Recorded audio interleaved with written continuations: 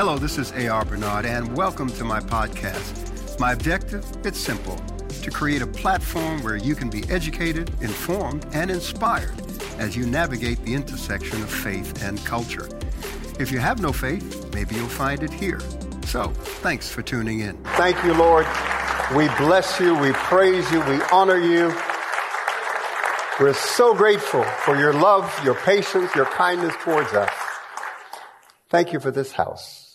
Thank you for the leadership of this house. Thank you that you've taken this incredibly large body of Christ and localized it in communities around the world. Thank you for this local expression of your love, your life, and your light. Thank you for this day that we celebrate the resurrection and the newness of life every time we meet on Sunday. Thank you for this new beginning that you gave to humanity. So our hearts and minds are open to your Holy Spirit. Give us your wisdom, your insight. Teach us how to live out our faith, to live the Christian difference in a world that's so contrary. Bless us this morning, we ask. In your name we pray. Amen. You may be seated. It is good to be with you. Can I sit and talk? It's funny. Some people call it a sermon. Some call it a talk. Some call it a lecture. Whatever you call it, learn from it and take notes. I bring you greetings from my wife. We celebrated our 50th wedding anniversary on October 1st of this year. Thanks. One person understood what that meant. You got to understand what that means, okay? To be together for 50 years. Okay, that's a major, major accomplishment in a time when, unfortunately, people get married and try it out. And they try it out several times. But that's the way of the world. For us, it's a sacrament. For us, it's a commitment. So, of course, we started dating when we were 5, got married when we were 8 years old. Just to give the age context of it. My 7 sons, I bring you greetings from them. And we're about to experience our 26th grandchild is on the way. I found out 2 weeks ago. So, figured no matter if my whole church gets mad at me and leaves, I'll still have a congregation because I'll make my family come to church, right? Praise the Lord. This is an interesting time. It's always an interesting time when it comes to living the Christian difference, living out our faith in a world that's contrary. Jesus said, in the world we'll have tribulation. He said, we are not of this world. We're in it, but we're not of it. We're not a product of its way of thinking and doing and what it forms it. Its counterfeit loves, its counterfeit values. We get our way of thinking and living from the kingdom of God, which is expressed and revealed so beautifully in Scripture. And one of the things that the Scripture reveals is that God has given us stewardship responsibility, 4 stewardship responsibilities. Number 1, stewardship over our time. Number 2, stewardship over our talent, because all of us have an ability, a gift that God's given us. Stewardship over our treasury, the money that will come. And God doesn't give you wealth. He gives you power to get wealth. He gives you opportunities and open doors so that you can experience wealth, which is necessary within this world in which we live. 4th, he gives us stewardship responsibility over our relationships. Relationships is the network for life and can be the most challenging stewardship responsibility. It's amazing how you can manage your money and struggle with your relationships. But of course, I'm not talking to anybody here because you are just so good at managing relationships. You're fine. Amen? Now, the reality is that we all struggle, whether it's family or friends, whether it's a spouse, business, whatever it may be. But relationships are key. Relationships take us into new seasons. Relationships take us to new levels of life and stages of life. Some relationships are for a reason that God brings that person. Some relationships are for a season because of the specific season that we may be in. And some relationships are for a lifetime. People that God brings to walk with us this journey of life and help us make sense of it and understand it. I will tell you that as you move, because we live life on levels, we arrive in stages. As you move from one level of life to another, you will find that there's always a key relationship that help you to get to that next level or open that door for you.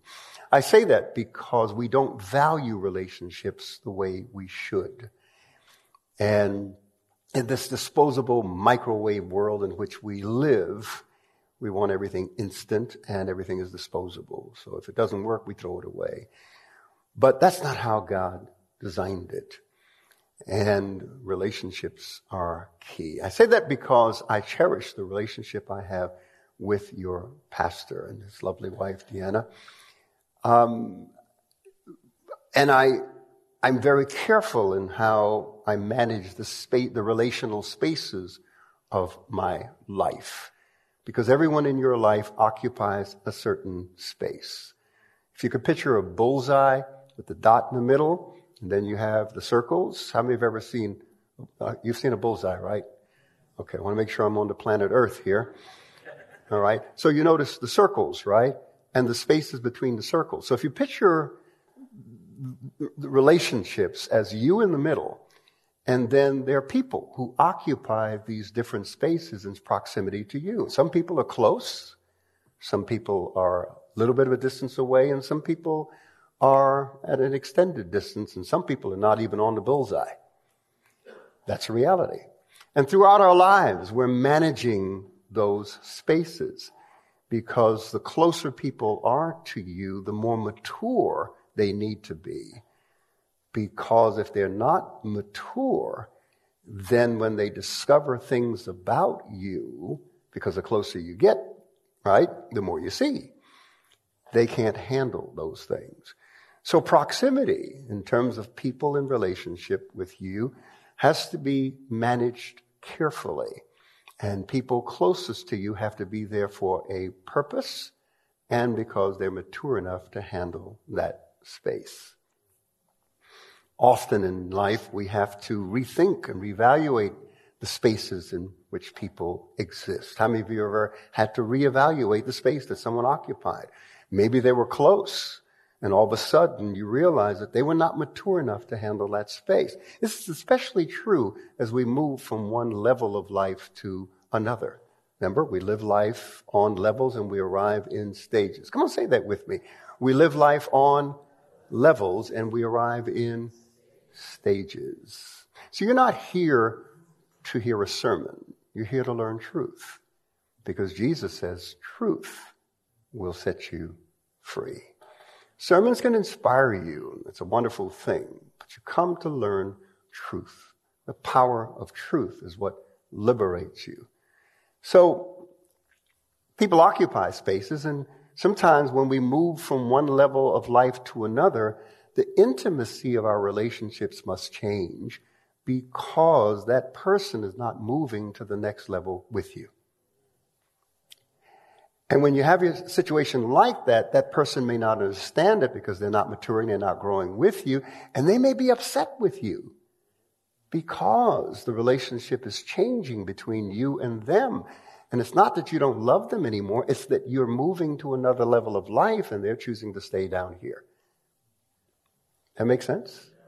Am I preaching to anyone on? Yeah. All right.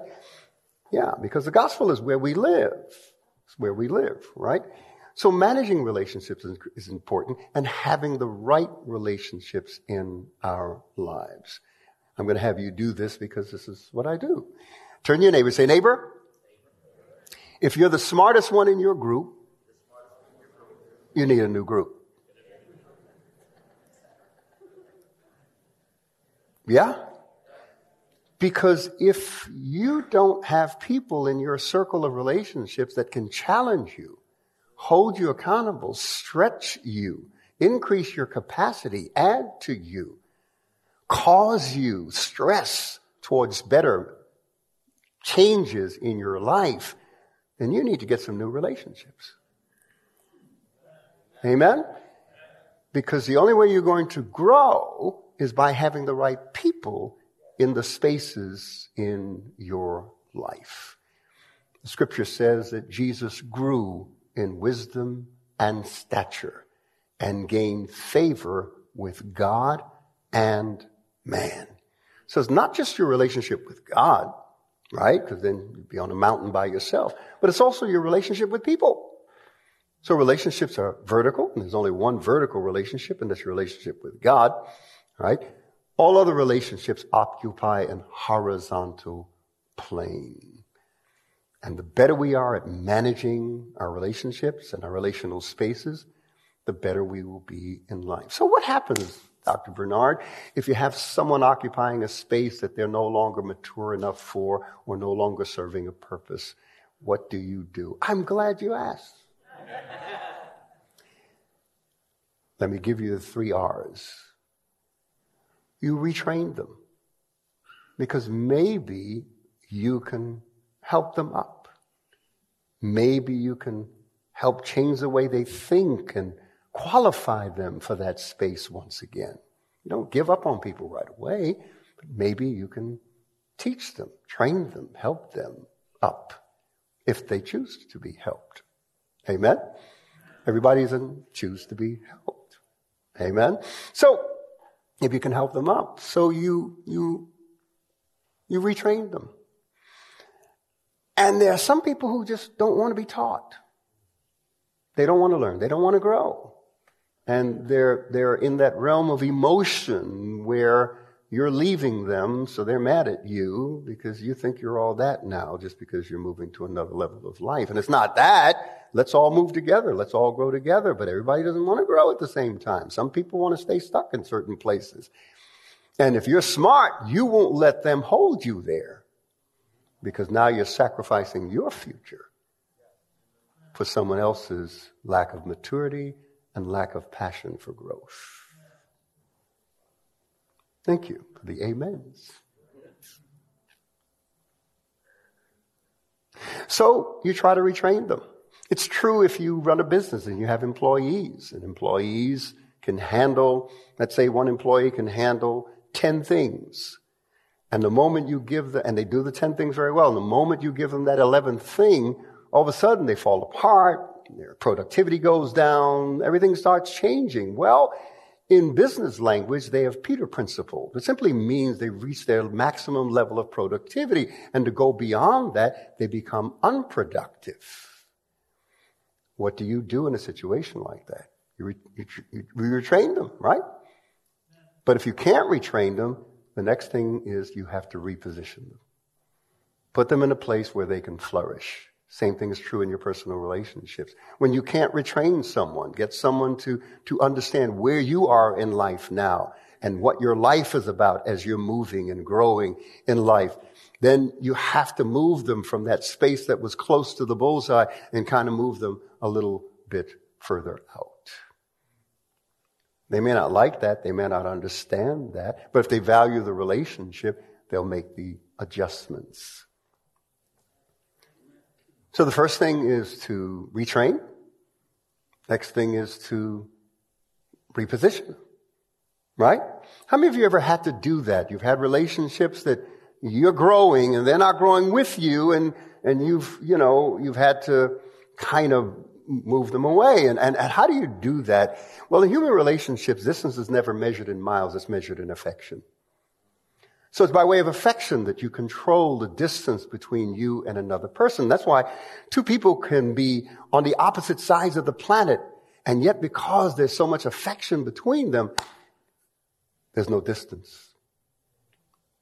And two people can be in the same bed and yet miles apart because there's no affection. Amen? Yeah, that's real. So, we control spaces and distance by the degree of affection that we extend. And why that's important is because to be affectionate means to be vulnerable. It means to be transparent. So you have to be careful how you extend that out. So, Dr. Bernard, there's one R left. Yes, you keep asking the right questions. So the first one is what? That wasn't a good answer. I'm going to leave. That was a threat. Okay? So the first one is what? Retrain. Right? Invest in that person. Maybe you can help them come around and get it. And some people, for whatever reason, they may not get it at that particular time. Jesus said in one occasion to his disciples, he says, I have many things to say to you, but you can't bear them now. You can't handle it. One of the reasons why my wife and I are married for 50 years, together for 50 years, is because we understood that there were times when we were not ready to have a necessary conversation. So we'll wait for the right timing.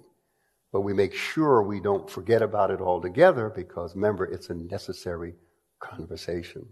So you have to wait and, approach is always determined by the level of maturity of the person you're approaching. I'm going to say that one more time. Approach is always determined by the level of maturity of the person you're approaching. That make sense? So what's the first R? Retrain. And whether you're in this room or across the street watching, or across the country or around the world, retrain. What's the second R? What's that? Reposition. Yeah, reposition. The third, well, you're into it. Retire. Yeah. Unfortunately, there are times when it gets to the place where there can't be that kind of relationship with that person because there's an unwillingness to change. And change is the only constant in life. Now, if you're married and you're listening to this message, don't go home and say, Dr. Bernard said I have to retire you. Don't go home to your spouse and tell them I said that. See, marriage is a special relationship because it puts you in a pressure cooker where you have to work through your differences of opinions, ideas, etc. And that's why premarital counseling is so important, because we have a 7-week training program for people who want to get married. We spend 7 weeks trying to convince them not to get married. We talk about money, relationships, sex. Everything we could talk about to get their idea on it. And we put them through the pressure cooker, really. We do. I'm serious. We set it up to try to, because we want them to be sure about the decision. Marriage is not something you try out. Yeah. It's a commitment that you honor God and take on a responsibility in a space that you will occupy and share intimately with another person. Again, relationships, the power of relationships. Change is the only constant in life. I'll try that again. Change is the only constant in life. We are constantly going through changes, making changes, changing clothes, changing jobs, changing atmospheres, relationships, you name it. Change is the only constant in life. Change is the essence of maturation. Change is the essence of maturation. You will not mature unless you're willing to change. You will not mature unless you're willing to change. It's true for an individual. It's true for a marriage. It's true for a friendship. It's true for business. It's true for ministry. Change is the only constant in life. In fact, the secret to longevity is managing continuity and change. And the key to managing continuity and change is knowing what to change and what not to change. Because change doesn't mean everything. Because there's certain elements that should consistently continue. But there's certain things that need to change. Change is the essence of maturation. You'll never mature unless you're willing to change. And there are people who resist change. They don't want to change. And that's why they don't grow. That's why they don't grow. I'm sometimes a teacher, but always a student. A fool thinks he knows enough. A fool thinks he knows enough. A fool thinks he knows enough. But a wise man is always learning, always a student, always inquiring, always open to hear, to understand, to seek, to knock, to ask. Right? Very important. So change is the only constant in life. Change is the essence of maturation. When change is necessary, not to change, but truth brings the conviction necessary to change. Because truth challenges our words, thoughts, motives, actions, attitudes, and our choices. And if you have the Holy Spirit is not just to make you jump and shout and say, praise the Lord, hallelujah. No, he's called the Spirit of truth, which means that another thing that he does in your life as he conforms you to the image of Jesus is confront you with truth about yourself, about those that you allow into the spaces of your life, about what you're thinking, the direction you're going in. All of those things come into play. Here's another reality of change. It's called entering and leaving. And that's what I want to talk to you about today. Turn to your neighbor and say, he just finished the introduction. And I always run out of time. I haven't finished a sermon in 40 years. Keep them wanting more. Leave them hanging. Give them just enough to want to come back. And that's the way it should be. We spend our whole lives entering and leaving, right? So when Jesus said, in the world you'll have tribulation, and throughout the scripture, how about this one? The Apostle Paul in Romans chapter 7, when I would do good, evil is present. He called it a law. He said, I find then a law that when I would do good, evil is present. How many of you found that law? How many discovered that one? Everybody in here, your hand should be up, because if ever you try to do good, there's always something coming to undermine that good. I don't care what you have to get better at identifying when it shows up, because sometimes evil shows up as good. Paul said that's a law, that's a principle, that when I would do good, evil is present. And evil is present to undermine the good that you would do. So essentially, the Bible teaches that life is both threat and promise. Threat and promise. Life is both threat. Life can be very threatening, right? But it's also full of promise. In fact, the Bible has 8,810 promises from God about your life. So life is both what? I can't hear you. Life is both what?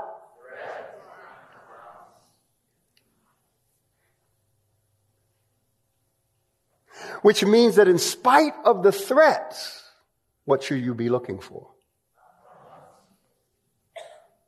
Have you ever used the term, you know what? This is promising. What are you saying? There's potential there. There's capacity there. There's goodness there. It's going to take work. Going to have to tap into it. But it's there. Right? Life is both what? I don't care what, listen, you're going to get a lot of this. There'll be bold print that the Holy Spirit brings out to you. You're going to leave here and remember some of the things that I said to you.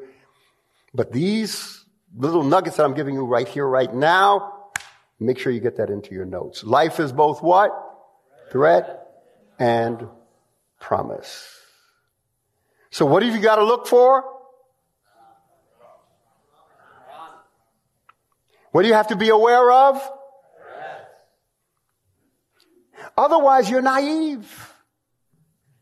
And you can't be naive when it comes to living life. Life is both what? And promise. Let me add to your repertoire. I'm equipping you to win against the devil. You ever heard that guy? Some people don't believe he exists while he continues to wreak havoc. So life is both threat and promise. Life is also adversity with opportunity. Life is also adversity with opportunity. So whenever adversity comes, what should you be looking for? See, the Bible in Romans chapter 12 said, you'll be transformed by the renewing of your car. Your house, your clothes, your shoes, your hair. No, the renewing of because the quality of your thinking determines the quality of your life. People have a poor life, suffer from poor thinking. Say it with me. The quality of my thinking determines the quality of my life. So if I want my life to change, I got to change the way I think. Amen. I don't know if you recognize it yet because of my style, which is conversational, but this is good preaching right here. Can I get an amen from somebody? I've been around the world over the last 40 years in different cultures, different contexts, and I've experienced all styles of worship and services and ministry and everything, and I enjoy them all.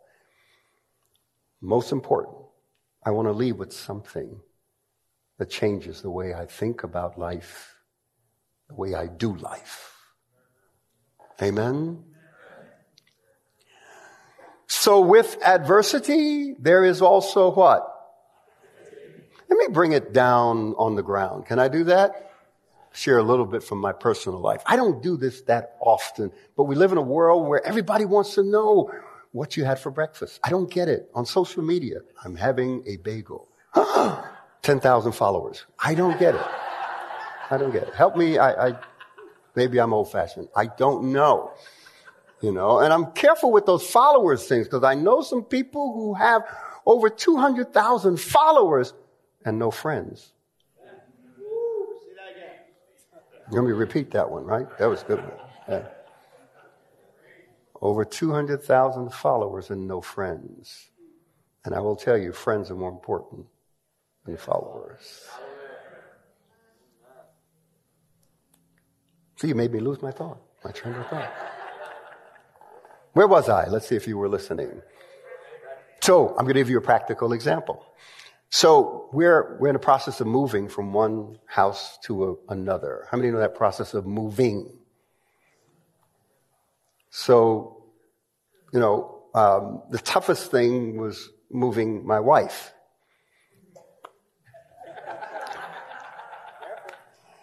Yeah, I'm being very careful here, right? This is being taped, recorded, live streamed. She may be watching. I got you, babe. So, and here's why. Because and we all have primary motivational needs. Her motivational need, and most women share this motivational need, and that is for safety and security. Most women want to be safe and secure. Not just in their environment, but in their relationships, right? And the man that makes them feel safe and secure. They find it easier to love that man, to respect and follow that man. So moving from one house to another is a disruption because it means adjusting to something new. It's changing in context. Remember, change, the only constant in life, and we're changing. And she's thinking about adjusting to this new house after she's gotten comfortable and whatnot. So we started moving boxes and furniture and stuff like that. But we knew that we could move a lot faster. We, meaning my sons and my grandchildren who were helping out, we could move a lot faster once we got her out of the house. Because while we were packing things, she said, well, let me see that. Let me check that. She wanted to check every box, everything we were looking to take, what we wanted to throw away. And we wanted to throw away all of it. But she said, and we knew as long as she kept inspecting everything, it was going to take us a few years to move. So we knew the key was get her out of the house. So we renovated the new house, got everything set up, and everything's set up. Let's move. And it just wasn't working because she still had to look through some stuff. So the landscapers came and they were aerating the soil, in our front yard, and she when she was still in the old house. And while they were doing it, it's these blades, these circular blades that go down about 6 inches into the soil to dig up the soil and aerate it and all that. And they cut the cable that provided telephone, television, and internet. They cut it. So my wife calls me. She says, I lost the television. The phone is down. The internet is down. I said, let me check. And I realized that's what happened. And she said, what are we going to do? I said, well, I'm going to have to call Verizon and have them come in. And, they're going to have to come and dig it up, lay new cable because they can't just patch it. This is going to take a couple weeks. And she said, this is awful. With adversity comes what? The adversity was the cut cable. No movies, no TV, no internet, no telephone. She's isolated on an island by herself. But I had the solution. Because with adversity comes what? And you can't get hung up on the adversity. You got to look for the what? So I started looking. I said, aha. I said, well, look, baby. The new house has internet, TV, cable. All that you need is right there. Yeah, but I'm not finished packing. I said, no, listen. You can just pack a few things, like you and I are going to go away for a few days. Come over to the new house. You could stay there while they work on fixing the cable. She said, yeah, I could do that. So we got her over there. She hasn't left since. And we're almost finished moving.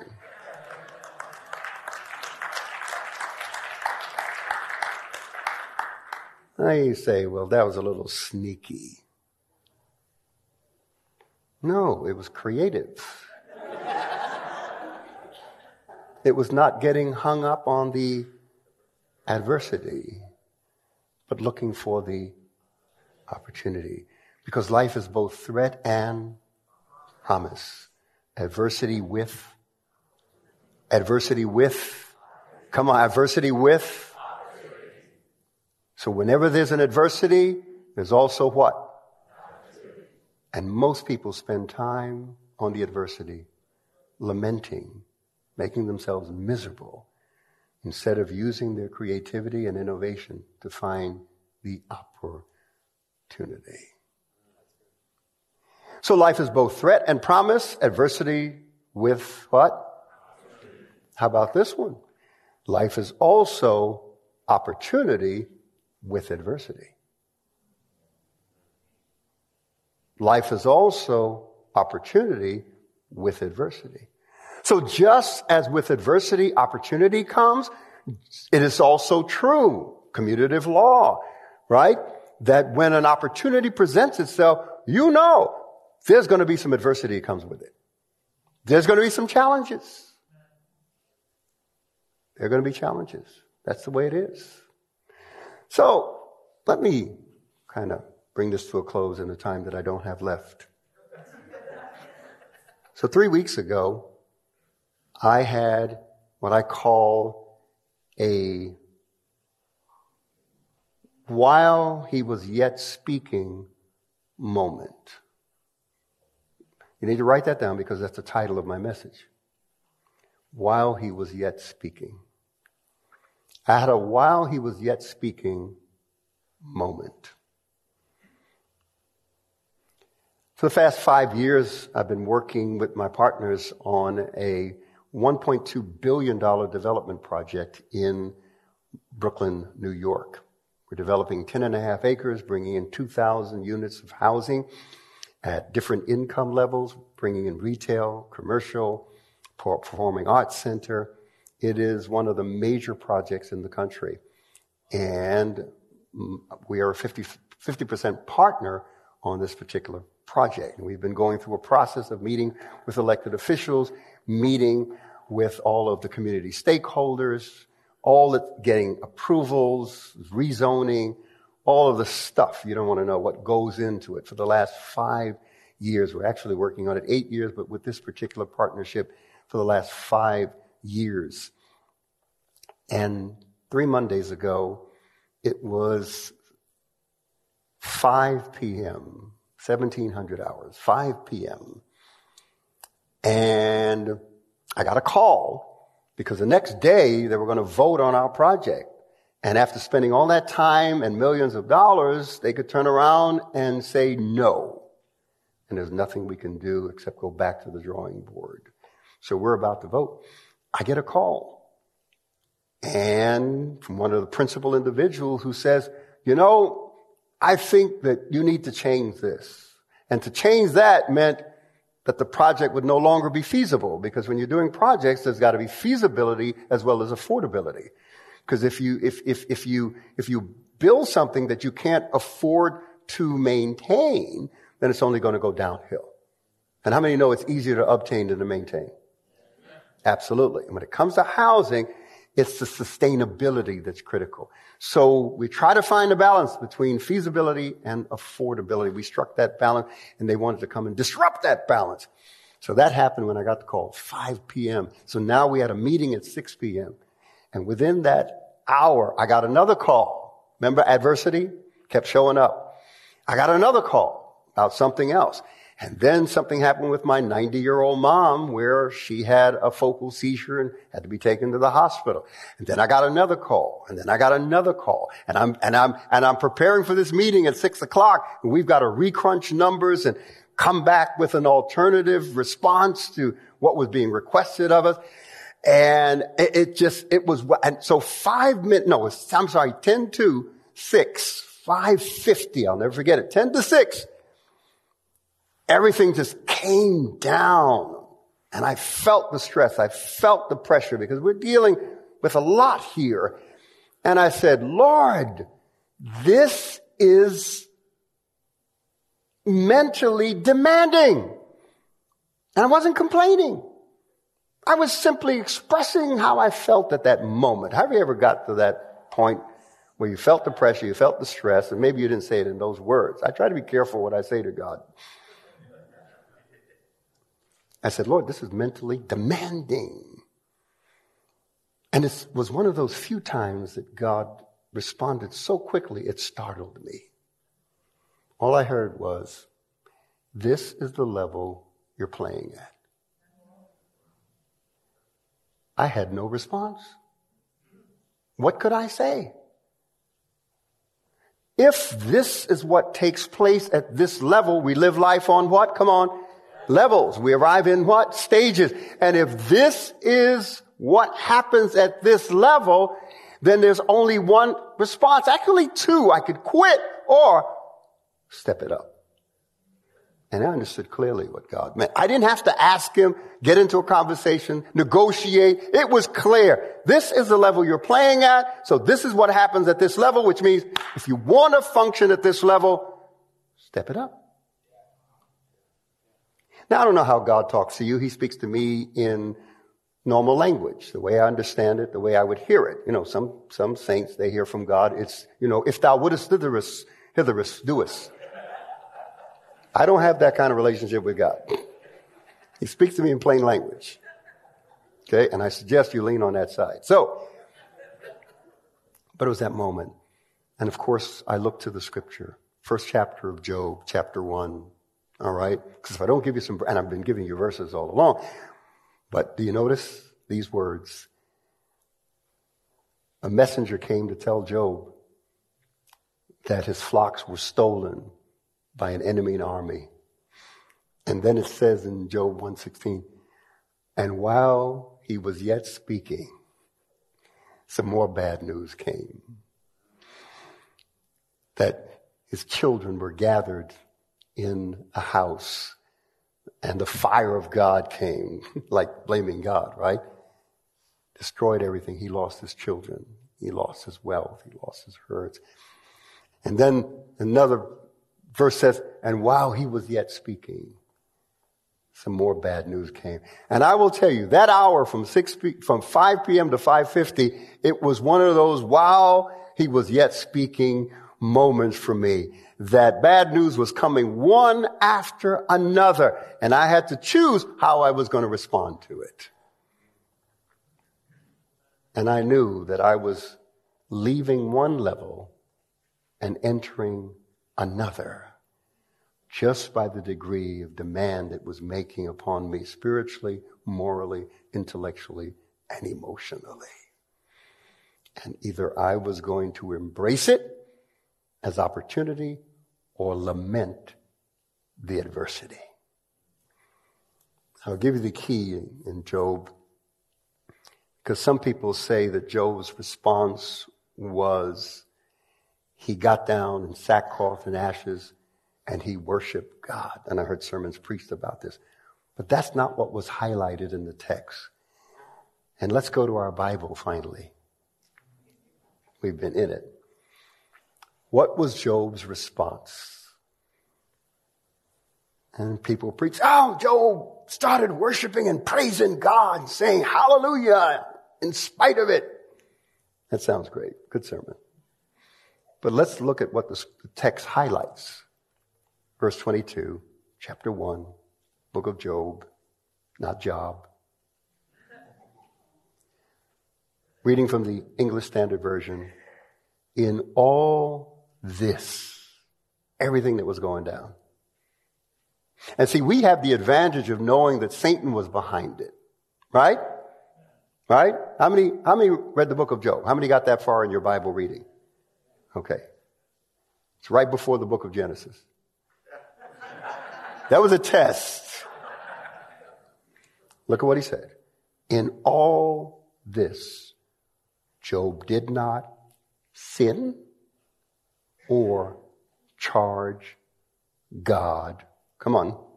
In all this, Job did not sin or charge God with wrong. You see that? See, often it's not what you do in response to calamity and adversity, it's what you refuse to do that gives you the victory. He refused to submit to his flesh, to his human nature, and allow his human nature to dictate his response to the tribulation he was experiencing in. And he also refused to hold God responsible for the bad things that were happening. Because we live in a world where when bad things go wrong, and if you claim faith in God, they ask you right away, where's your God? And if God is so good, why is he letting this happen to you? How many heard that kind of? Yeah. Job refused to let that come into his mind. Again, it's not always what you do, but often what you refuse to do that gives you the victory. He refused to let his flesh take over, his human nature take over, his emotions take over. And he refused to blame God. So what did he do on the other side of it? What was he anchored in? I'm glad you asked. Number one, you've been asking all the right questions this morning. Thank you. Made my job easy. Number one, three things that Job was anchored in throughout this adversity. Number one, he was anchored in a right relationship with material and spiritual prosperity. He knew that God gives, God takes away. How many notice that you don't see a U-Haul truck following a hearse at a funeral? You can't take it with you. We come into the world with nothing. We leave the world with. So our whole lives, we're simply stewards of everything and possessors of nothing. Job understood that his spiritual wealth, because God said that he was what? A righteous man. And his material wealth, he did not let it rule him and be the idol in his life. So number one, he was anchored in a right relationship, because some people, if they lose material wealth, guess what? They fall apart. They give up on God, give up on church, give up on everything. That's because they had a wrong relationship with material prosperity. And some people, if they don't feel God or experience God now, and there's a season of drought or wilderness experience, they'll get mad and give up. No. They understand that even spiritual prosperity is a gift from God. Second, he was anchored in the providence of God. He believed that God is the one who was sustaining and guiding his life. He believed that. Let me tell you something. Sometimes you have to abandon yourself to providence. I don't understand all that's going on, but I'm trusting God. That even if I lose it all, that same God who gave it to me the first time can bring it back again. He was anchored in that. And thirdly, he was anchored in the character of God. He knew that no matter what his circumstances, God is just. God is just. And because God is just, he knew that he didn't do anything to warrant all of this. But he knew that God would be fair and just towards him. And sure enough, God restored, multiplied. What Job had in the beginning that he lost, God multiplied it 10 times over. This is how we live the Christian difference, because we're being watched. And how we live it out is really the greatest witness and testimony to our faith. Not your Sunday service, not wearing the cross, not carrying a giant Bible. No, it's how you live the Christian difference. Did you get anything out of this today?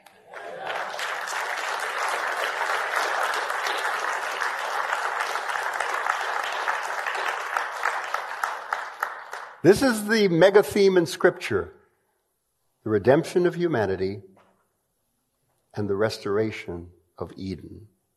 That's what the whole Bible is about. Human flourishing. God wants you to prosper and be in health, even as your soul prospers. We have an amazing God that we serve. He loves us on a deep and profound level. And it's our job to get to know him better every day, learning a little bit more. Come on, let's all stand.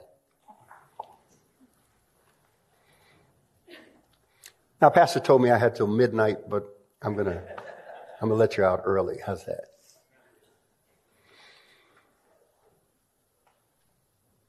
There was a lot coming to you today, but there's what is called the bold print.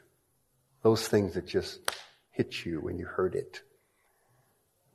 Take that seriously, because that's what God is trying to get to you in this moment. And that's the most important thing you need to hear and to experience. I didn't want to just hype you. I wanted to give you something that you could feed on for the rest of your life. Did you get that? Good.